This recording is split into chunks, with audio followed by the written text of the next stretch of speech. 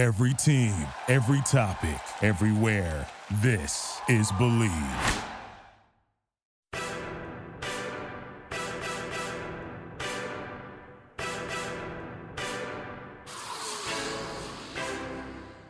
What is up, and welcome to Believe in High School Basketball. I'm your host, Bryce Ronquillo. Episode 3, right here, right now. So thankful, so grateful to be on air today. Thank you for joining me. If you are new to the show, welcome. Believe in High School Basketball. We are proud to be a part of the Believe Podcast Network, the #1 podcast network for professionals, and the #1 network in Los Angeles for sports podcasts. Let's get it. Wednesday, November 18th, 1:30 p.m. Pacific Standard Time. It's NBA Draft Day, so we got some exciting stuff coming up in the show later today.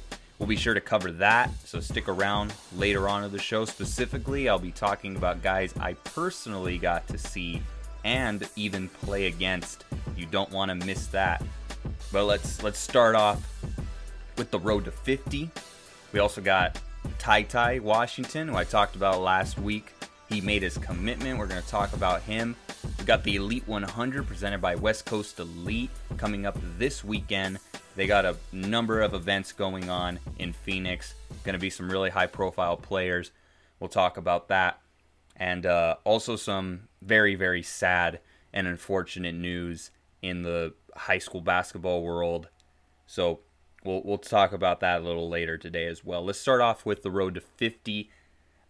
I'm going to keep counting down every show until we reach 50 states of teams playing high school basketball. So I'm going to keep counting down. This is the road to 50. Last week, Texas kicked things off on November 13th. There were some great games in their startup to the season. Duncanville versus Louisville was one of note. Duncanville was ranked 30th in Max Prep's national rankings, and they beat Louisville. Louisville has 5-star Keontae George, very dynamic guard.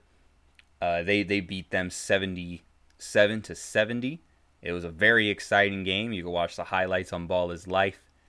Duncanville is really dominating in the high school sports scene in Texas. They're #1 in the state in football and basketball. So Duncanville really getting it done. Classic program out there in Texas. We also got Louisiana, South Carolina. They started up Monday. Utah was supposed to start on the 17th, but I didn't see any games scheduled that day. I looked on Max Preps, and they had games starting on the 21st, so I was a little confused because originally it was reported that they were going to start on the 17th, but I know we've had some recent COVID spikes, specifically in Utah and around the country, but Utah was one of them. Maybe that's why they pushed some games back. I don't really know. So right now, no games in Utah. High school basketball may be on hold in the area. We also got Oklahoma. They start on the 19th. And I got to correct something. Last week I said Georgia was playing earlier than they actually did. But right now they're set to start on the 20th. Also with the state of Indiana, the Hoosier State. That's got to be exciting. Everyone in Indiana is getting ready to watch some high school basketball. As many of us know, high school basketball, like high school football is in Texas, high school basketball is in Indiana. They got stadiums, I believe it was 13 stadiums, high school stadiums in the state of Indiana that seat over 14,000 people. That's insane. And I believe there's only 15 basketball arenas meant for high school in the whole country that seat that many people. And the only other one's in Texas. So crazy. I'm sure Indiana's very excited to get started on the 20th, a couple days from now. Also some recap from last week. We had the ESPN Geico High School Spotlight. They've had games going on. And last week we had CBC play Arenado. Arenado being the Coronado High School affiliate team, and CBC being Sierra Canyon here in Chatsworth, in SoCal, their affiliate team. And I said the nation was going to see Jaden Hardy. Excuse me, I think I've been calling him Jalen. I apologize for that. They got to see Jaden Hardy on display. 39 points and the win. And Jaden was phenomenal. Absolutely just another level. You can see just how he thinks of the game and plays the game on a different level than a high schooler. There were several moments in the game where Sierra Canyon should have took over. They should have put the game away. And Jaden, along with Frankie Collins and a couple other of the role guys on Arenado's squad, they really just made some huge plays. But specifically, Jaden was hitting step-back threes, 3 after 3 after 3, just on another level. Not a 5-star player, 6-star player. I heard Rashad Phillips coin him as the 6-star guy. Also kind of said that he reminds him of Ray Allen. And I got to say, that's right on par with how he looked out there. He was absolutely phenomenal. So Jaden Hardy, excellent job versus CBC. We also had the Chet Imani Bates matchup that was much awaited, with Team Sizzle playing Yipsy Prep. I had talked about that game, how it was going to be big. It was going to be really telling to see how Yipsy would do in kind of their nation debut on national TV. This is their new program. Max Preps had him ranked super high. Ball is Life, Fab 50, Ronnie Flores' rankings, not even anywhere to be seen in the rankings. So I was really interested to see how that game would go. It was a close game. And I got to say, Chet Holmgren for Team Sizzle, number 1 player in the senior class. Imani Bates, number 1 player in the junior class. Both had double-doubles. Really cool to see 2 players who were so unique in their own way just go at it. And people were calling Chet like a baby Porzingis. And I can see that. I could see how the tall guy shoots threes, athletic, skinny. But if I got to be real, he reminds me more of Ralph Sampson. And some of you youngsters who might be listening to this, go check out Ralph Sampson highlights and his Virginia highlights specifically. Ralph was a dominant force in a thin guy's frame who was just out-rebound. He would dunk on you. He was athletic the way he ran the floor. Now, different eras, Ralph Sampson wasn't bringing the ball up like Chet Holmgren does. He wasn't shooting threes out of a pick and roll like Chet does. But I'm talking body type. I'm talking unique player. Big, long, lanky. Plays hard, is tough.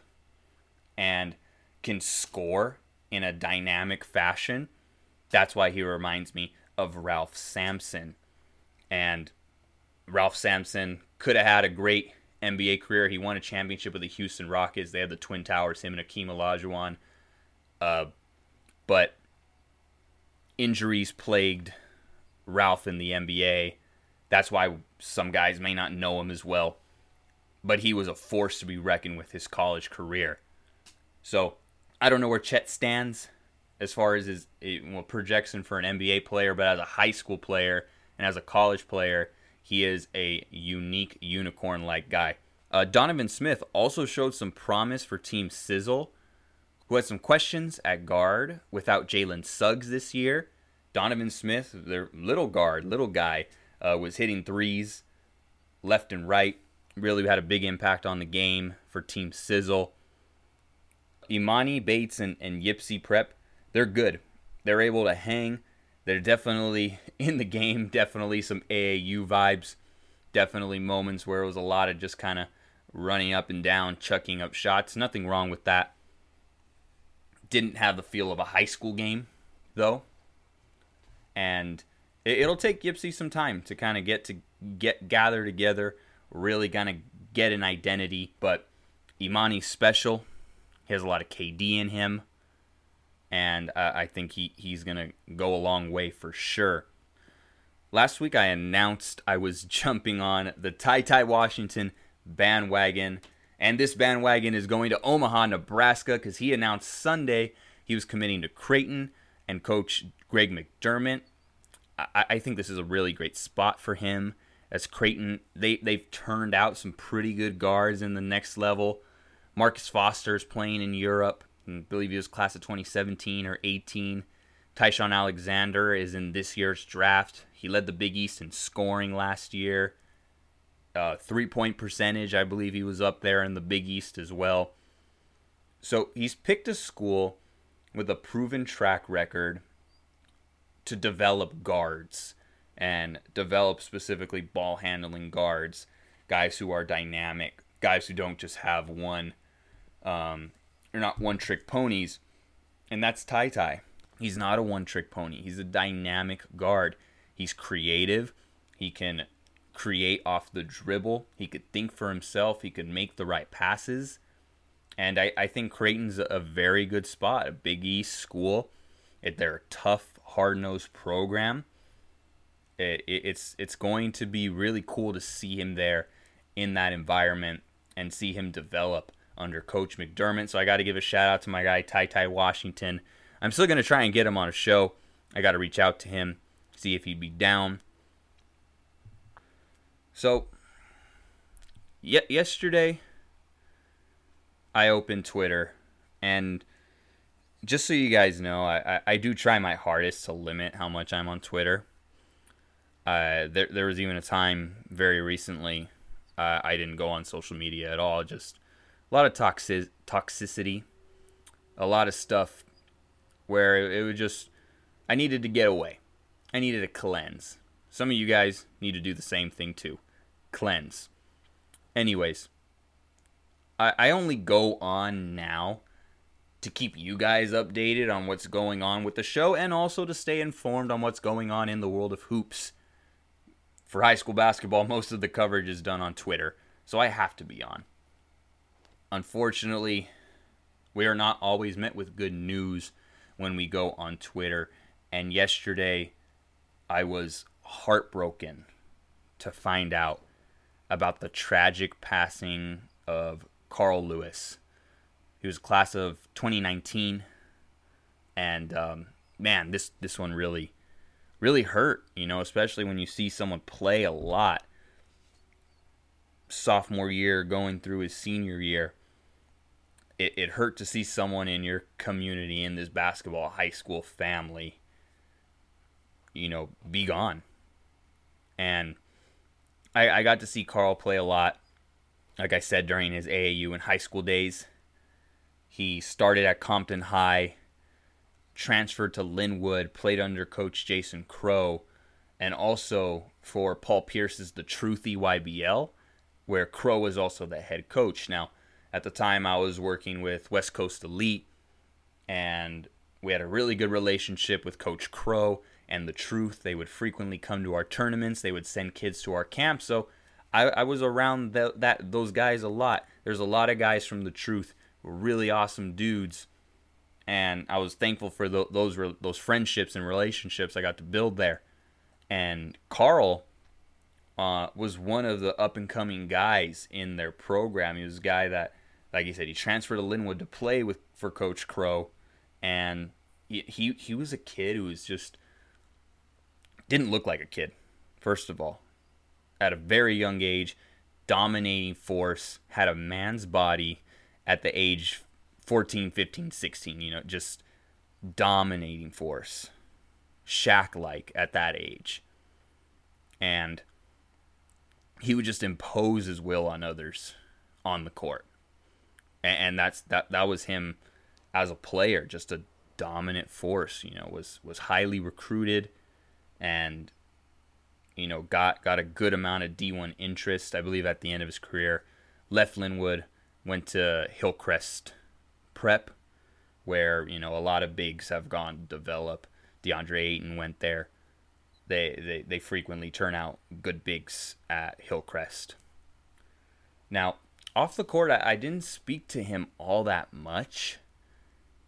He often had a bad rap for attitude or behavioral issues. Just talk amongst, others. That was kind of like the stigma on him. But I do remember a conversation I had with Jarina Madayag. If you don't know Jarina's awesome, scout in the business. Really just awesome person.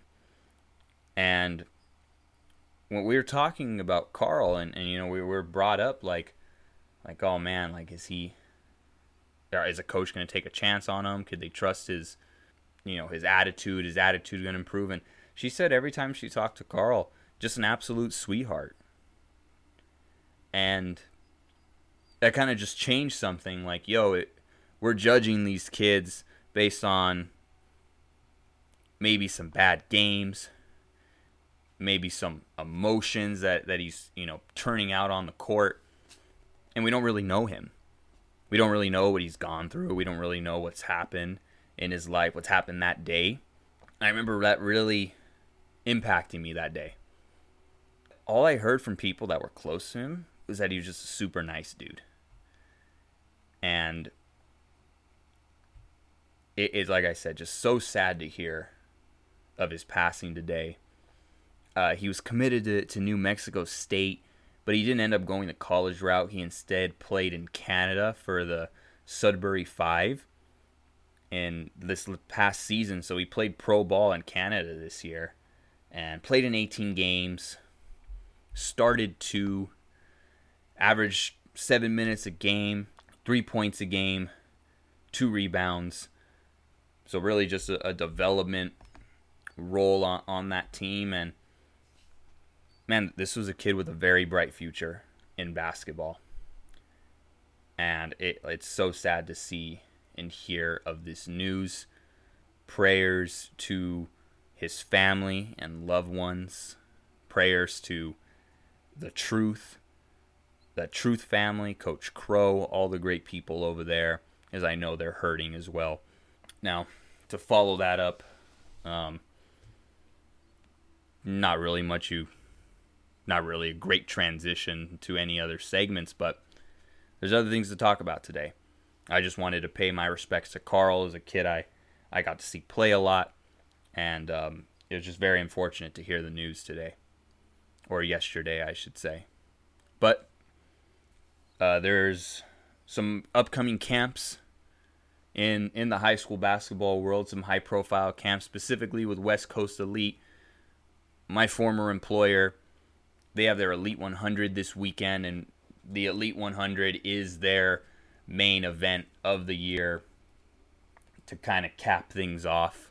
Obviously, it's a different, very different year, and normally this camp would have been live viewing period, the last viewing period, which would have been July. So, a different setup this year. They're going to be in Phoenix at the PH facility. It's going to be great. They're going to have some really high profile guys there. They got a really nice list of guys that are coming through. In the 2021 class, they're going to have Chet Holmgren, number 1 player in the country. Jaden Hardy, my number 1 player in the country. They also got Nathan Biddle, number 8, prolific prep, Oregon commit. Marcellus Robertson, Bay Area, Bishop O'Dowd. KJ Simpson, Arizona commit, goes to Chaminade High School. David Elliott goes to Birmingham here in SoCal. Also a top 100 guy, LMU commit.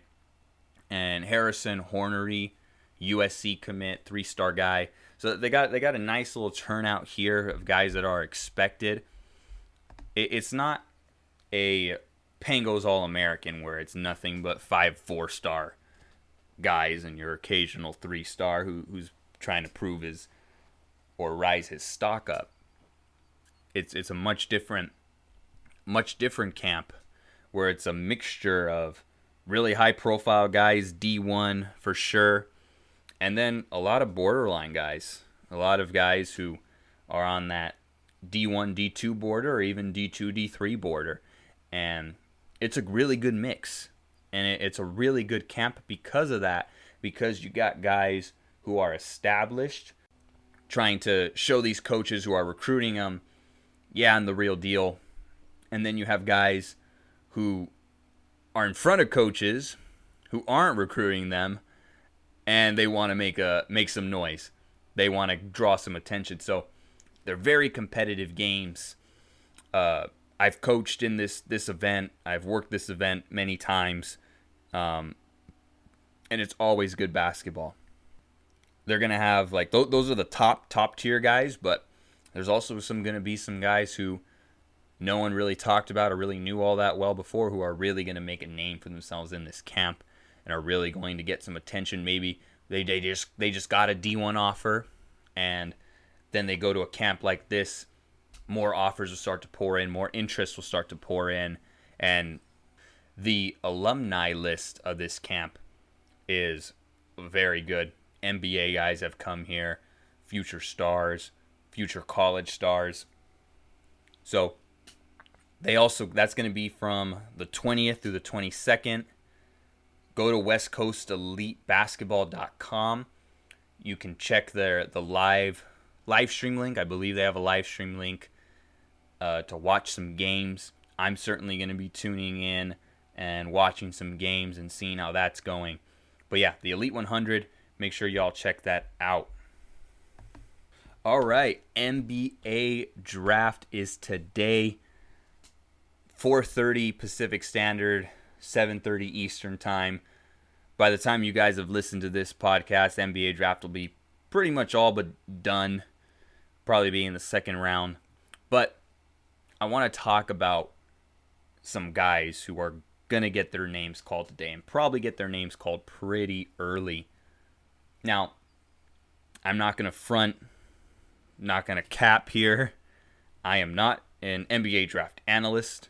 I have not put in the countless hours that these guys have put in to tell you who's going to be a star, who isn't. And even then, you go on Twitter and there's like 15 guys who are going in the first 5 picks. At least that's what it seems like. There's new names every day, and it just keeps fluctuating. So it's funny to see. No one really knows until the names are called. You can trust your instincts here. But anyways, I'm not one of those guys, nor do I want to be. What I'm going to do is talk about guys that I've seen in person on multiple occasions through their high school careers, and talk about their high school careers, and talk about why I think their success at the high school level could then translate to what we'll see in the pros. Now, the two guys I'm going to focus on here are LaMelo Ball and Onyeka Okongwu. These two guys played together, were teammates. They came in at Chino Hills at the exact same time. Both came in young, 13, 14 years old, and had a ton of success. I'm only going to talk on these two guys for right now because, one, I'm a West Coast guy. They're guys I've seen in person. West Coast, best coast, right? And there are some West Coast talent in this draft. Sorry if you're on the East Coast. Maybe you'll get some good insight here. So, LaMelo Ball and Onyeka Okongwu were the glue, or part of the glue, I should say, to the 2016 national champs Chino Hills 35-0 team. So, some backstory on me knowing these guys. I don't know neither of them personally, but I have played against LaMelo. Now, I'm not, 20 years old. I'm older than him, by a good amount. But the reason I played against him is because he played up with his brothers in AAU. So when I was 13 years old, I played on a local AAU team that was pretty successful in the local tournaments.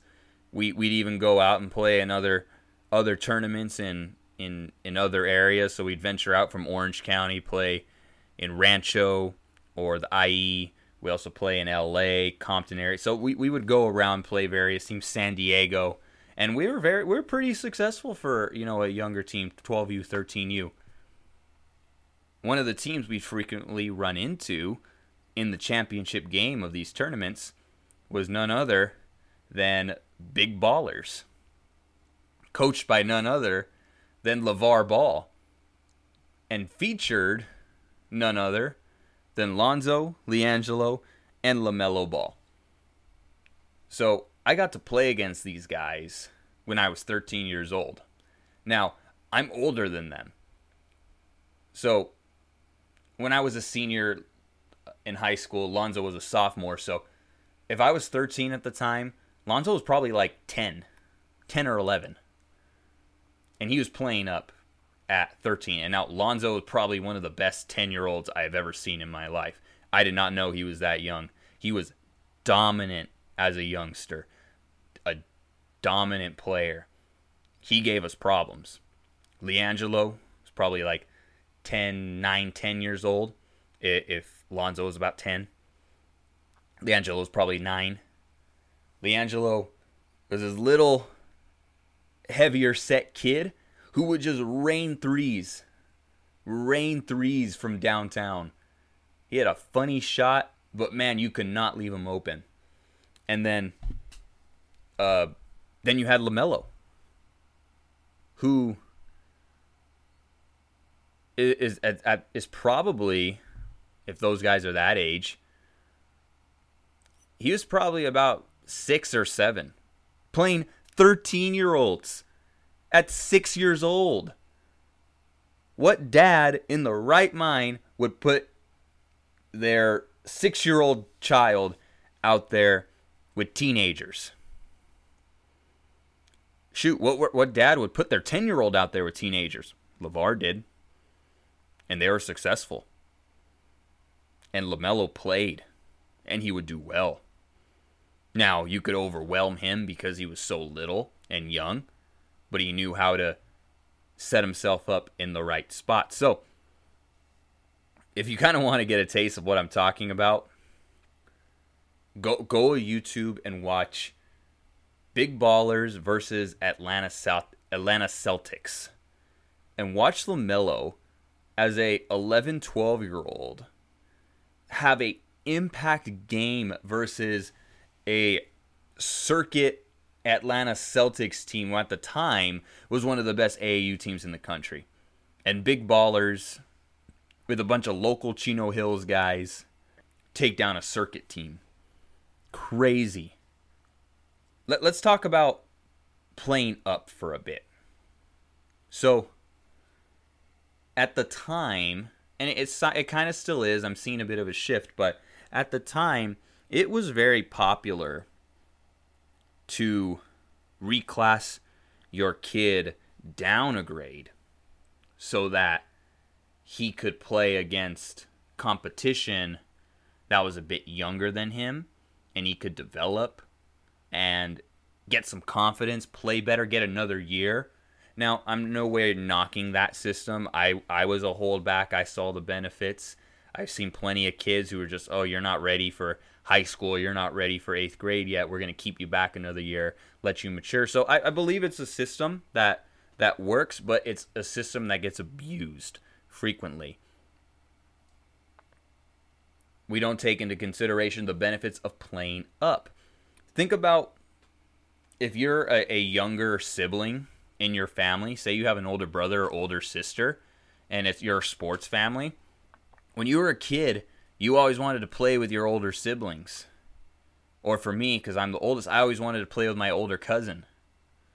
And when I would go play football out in the park, or play tag, or basketball, you get your butt kicked Dodgeball, you get your butt kicked. But what does that do? That gets you better. You learn. You don't give up. You continue to try and try and try again. You continue to fail. It could be demoralizing, but when you go back and play kids your age, man, you're the best at dodgeball.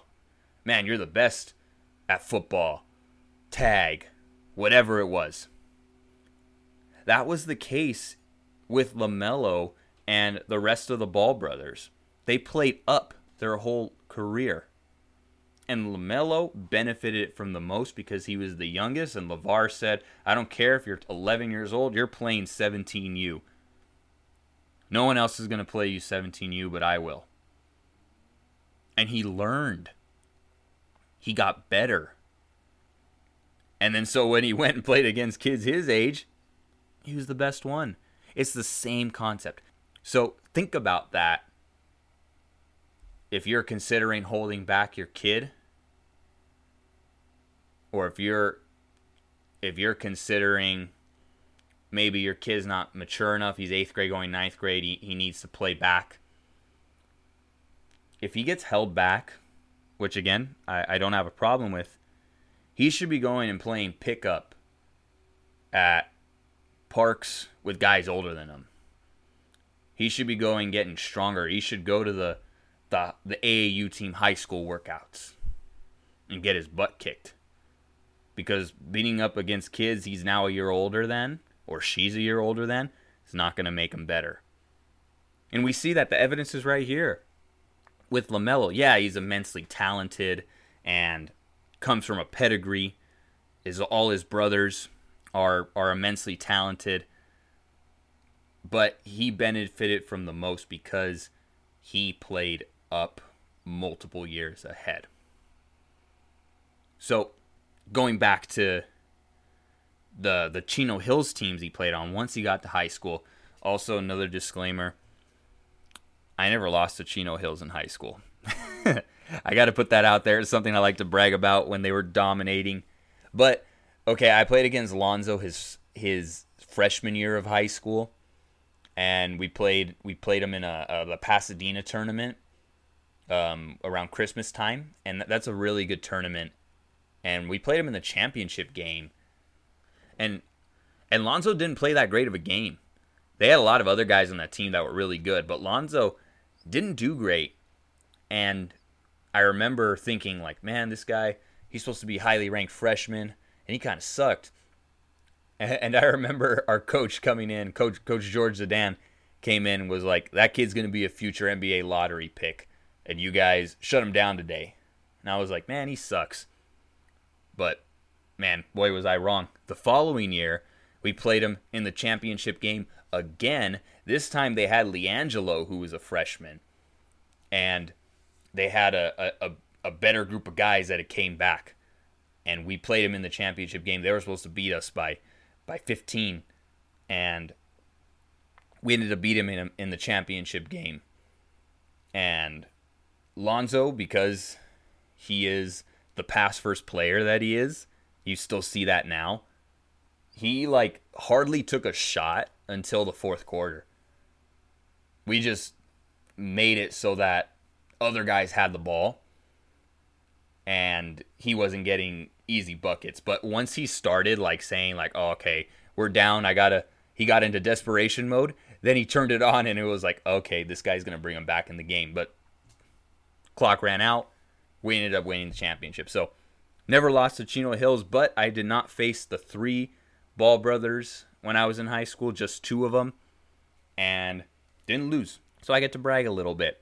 But anyways, back to this team. So the 2016-2015 Chino Hills team came into the year ranked pretty high. I believe they're top 10 in most rankings just because of how good Lonzo was and how well he had been playing. LiAngelo had been playing. And you add in 2 freshmen and a transfer. Eli Scott was the transfer, and the 2 freshmen, Onyeka Okongwu, 14 years old, and LaMelo Ball. Now, LaMelo looked like a little kid when he was at that age, but he was the missing piece. Big O was the missing piece. Eli Scott was the missing piece to a team that was on the verge of greatness, and we saw it on display that year in 2016, 2015. Man, every gym was packed.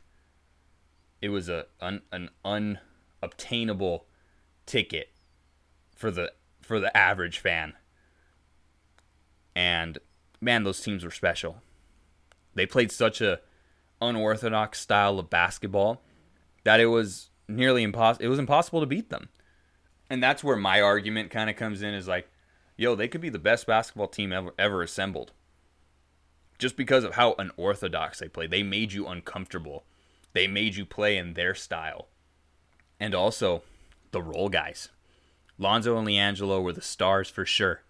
But LaMelo, Big O, and Eli Scott were for sure the glue that held that team together.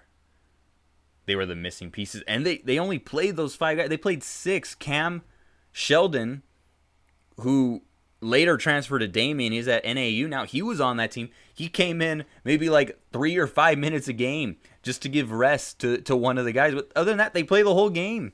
They were in shape. It was crazy. It was a crazy way to watch basketball. Now, enough about that team as a whole. Let's go back to the guys themselves that I'm focusing on. So, Big O. Onyeka Okongwu, another freshman who comes in with a lot of potential, but no one really thought lottery pick potential. He had an older brother who was my age or a year younger than me. I'm not sure.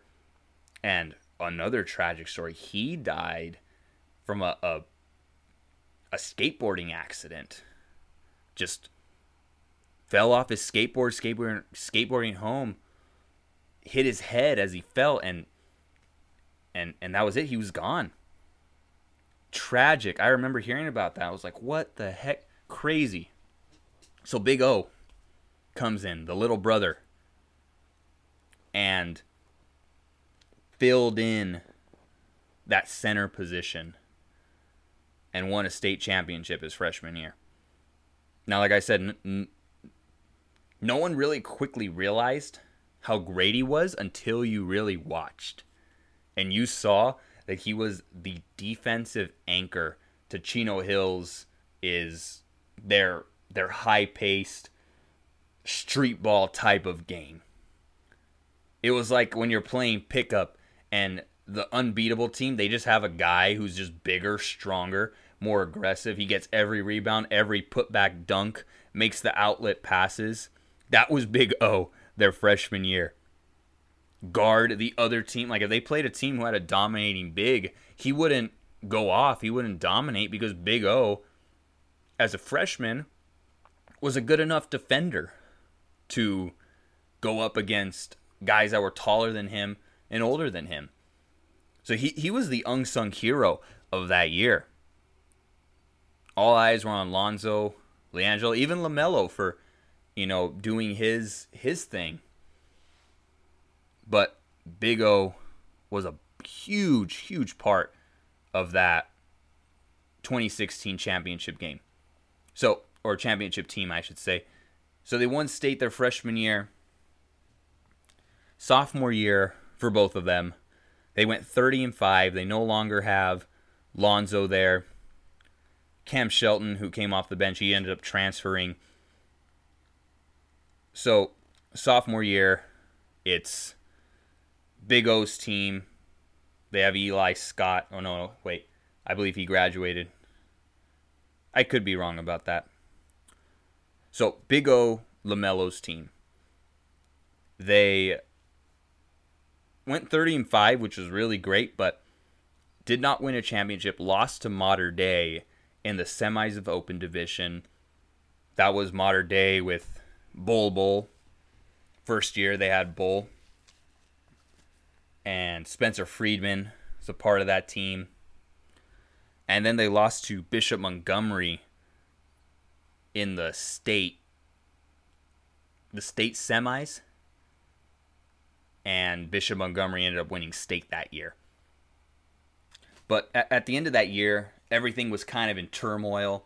LeVar was complaining about the coaching, and long story short, he decides to go his own route. Pulls out LaMelo and LiAngelo, and they go play in Lithuania.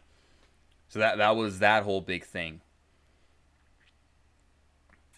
And they played in Lithuania.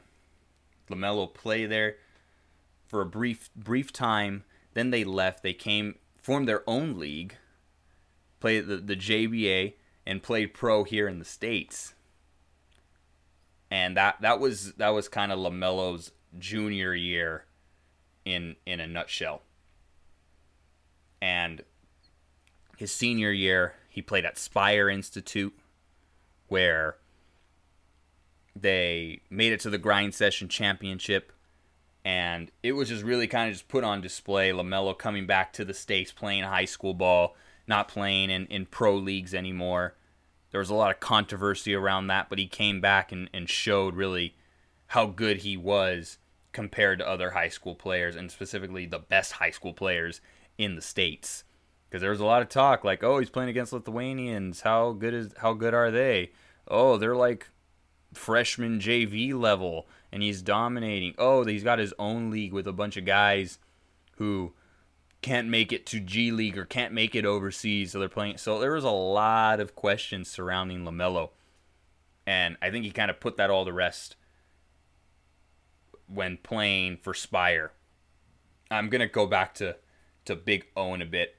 I just kind of want to wrap up here LaMelo's playing career, because it was an interesting one. I think he had the most interesting high school career maybe of all time. He was the youngest American-born player to be a pro at 16. His sophomore year at Chino Hills, he had a 92-point game against Los Osos. 92 points. Think about that. Oh, but LaMelo, he just stands at half court and takes shot. I could score. You can't. You can't score 92 points, even if you just cherry pick the whole game like he did. Just saying that flat out right now. They had a close loss to Oak Hill, where he really impressed and gave around 30, 35, 36 points. And a lot of people were like, oh, dang, like he looked really good against Oak Hill. Maybe he's the real deal. Played Zion, and his AAU team played Zion's AAU team. They had a really fun matchup. That LaMelo impressed, and Zion, he did his thing. That was all during his sophomore year. After that, all the controversy with the Lithuania JBA ensued. But then when he got to Spire, he really got to put to rest all the doubters who said he wasn't going to be as good as his brothers, or that he was a bust. He's just hype. That wasn't the case at Spire. They made it to the Grind Session World Championship Finals, lost to Bella Vista in a crazy game, controversial game. But LaMelo showed that he was dominant all throughout his high school career. All throughout. Now let's go back to Big O. Sophomore year ends. They lose to Bishop Montgomery. They can't get the CIF title. They lose to Mater Dei. And then the Ball brothers leave. And now you got another new coach. So what, the next year they go 14-15? Nope. The following year, after the Ball brothers had left, all this controversy, all this ruckus, LeVar's on, now he's on First Take, arguing with Stephen A. Smith. All this media frenzy surrounding the Ball brothers. Big O, the following year, with a new coach, a roster filled with guys who were either on the bench or JV or at a different school during 2016 when they won their state and CIF title and their national title. That year, they won both state and CIF Division I. No Ball brothers, new team, transfer guys, guys that were on JV or guys who rode the bench the year before or 2 years prior. That set apart Big O as a winner. It set him apart. So think about the parallels here. Big O, when the media circus leaves, he gets the job done his junior year, and Chino Hills is super successful. LaMelo Ball, his brother's in the NBA. He was playing pro Lithuania, JBA, all this media circus, all this hype. But then he goes back and grinds, plays high school basketball for Spire, and wins at a very high level. Won at a very high level his freshman, sophomore year.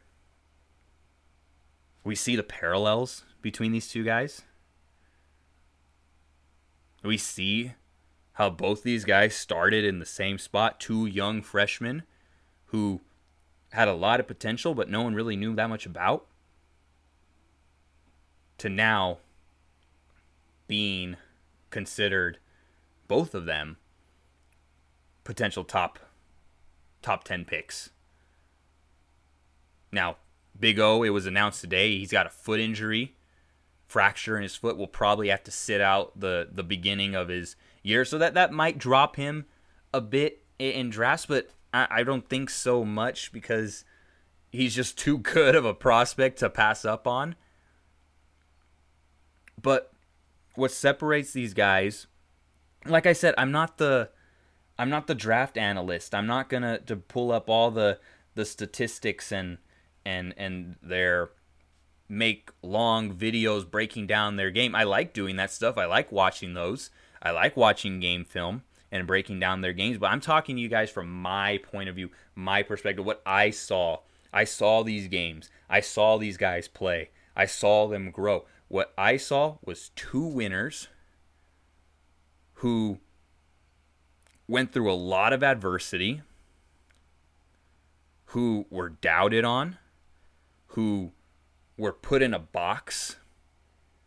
He's just a Ball brother. He's just the youngest one. Oh, he's immature. They had a reality TV show. He's immature. He's not going to handle criticism. He can't handle coaching. I saw them win. I saw them turn teams around. Both of them. Both of them. And I think that's what sets both Onyeka Okongwu and LaMelo Ball apart from this draft class, and why I think these guys are winners.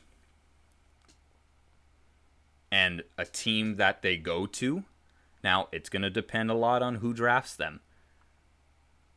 We know where you go, it matters. There are very few guys that, no matter where they go, are going to be successful and program changers. Not everyone is the LeBron James or the Luka Doncic's or the Ja Morant's. Is LaMelo that? I'm not sure. I don't know. I know that when he got to Spire, he won. Turned them around. I know that he had 2 successful years, freshman, sophomore year. He won. I know that Big O brings a winning culture. So I think that's what these guys will bring. I think they're going to bring winning cultures to whatever NBA team drafts them, and if they're in the right position. So if LaMelo goes number 1 to the Timberwolves, I think that's going to be great. I think he's going to be around guys who are as hungry to win as he is. And Big O, I think wherever he lands, I think he can be a guy who has had the same kind of impact that Bam Adebayo had for the Miami Heat. I think he's Bam. Same build, undersized big, but a workhorse, a skilled big. Diverse in the way he can play. So, that's my take on both of them. I really, really hope that this was beneficial. No, I shouldn't say that. So that's my take on them. These guys took very different paths, but had the same result. They both needed to prove they were winners as the guys on their team. And I think Big O's ceiling is high. I think he could be a Bam Adebayo type player. I think LaMelo Ball could be a superstar in this league. Needs to be the right situation, though. Needs to be the right culture. But I think he could be a star. That will do it for episode 3. Thank you for tuning in to Believe in High School Basketball. If you like the show, please subscribe on Apple Podcasts or Spotify. Leave a review as well. I'd love feedback, and I want to know what you guys think of the show. You can also get updates for what's next on my show by following me on social, Bryce Broadcast. That's at Bryce Broadcast on Twitter and Instagram. Be sure to follow. Until next time.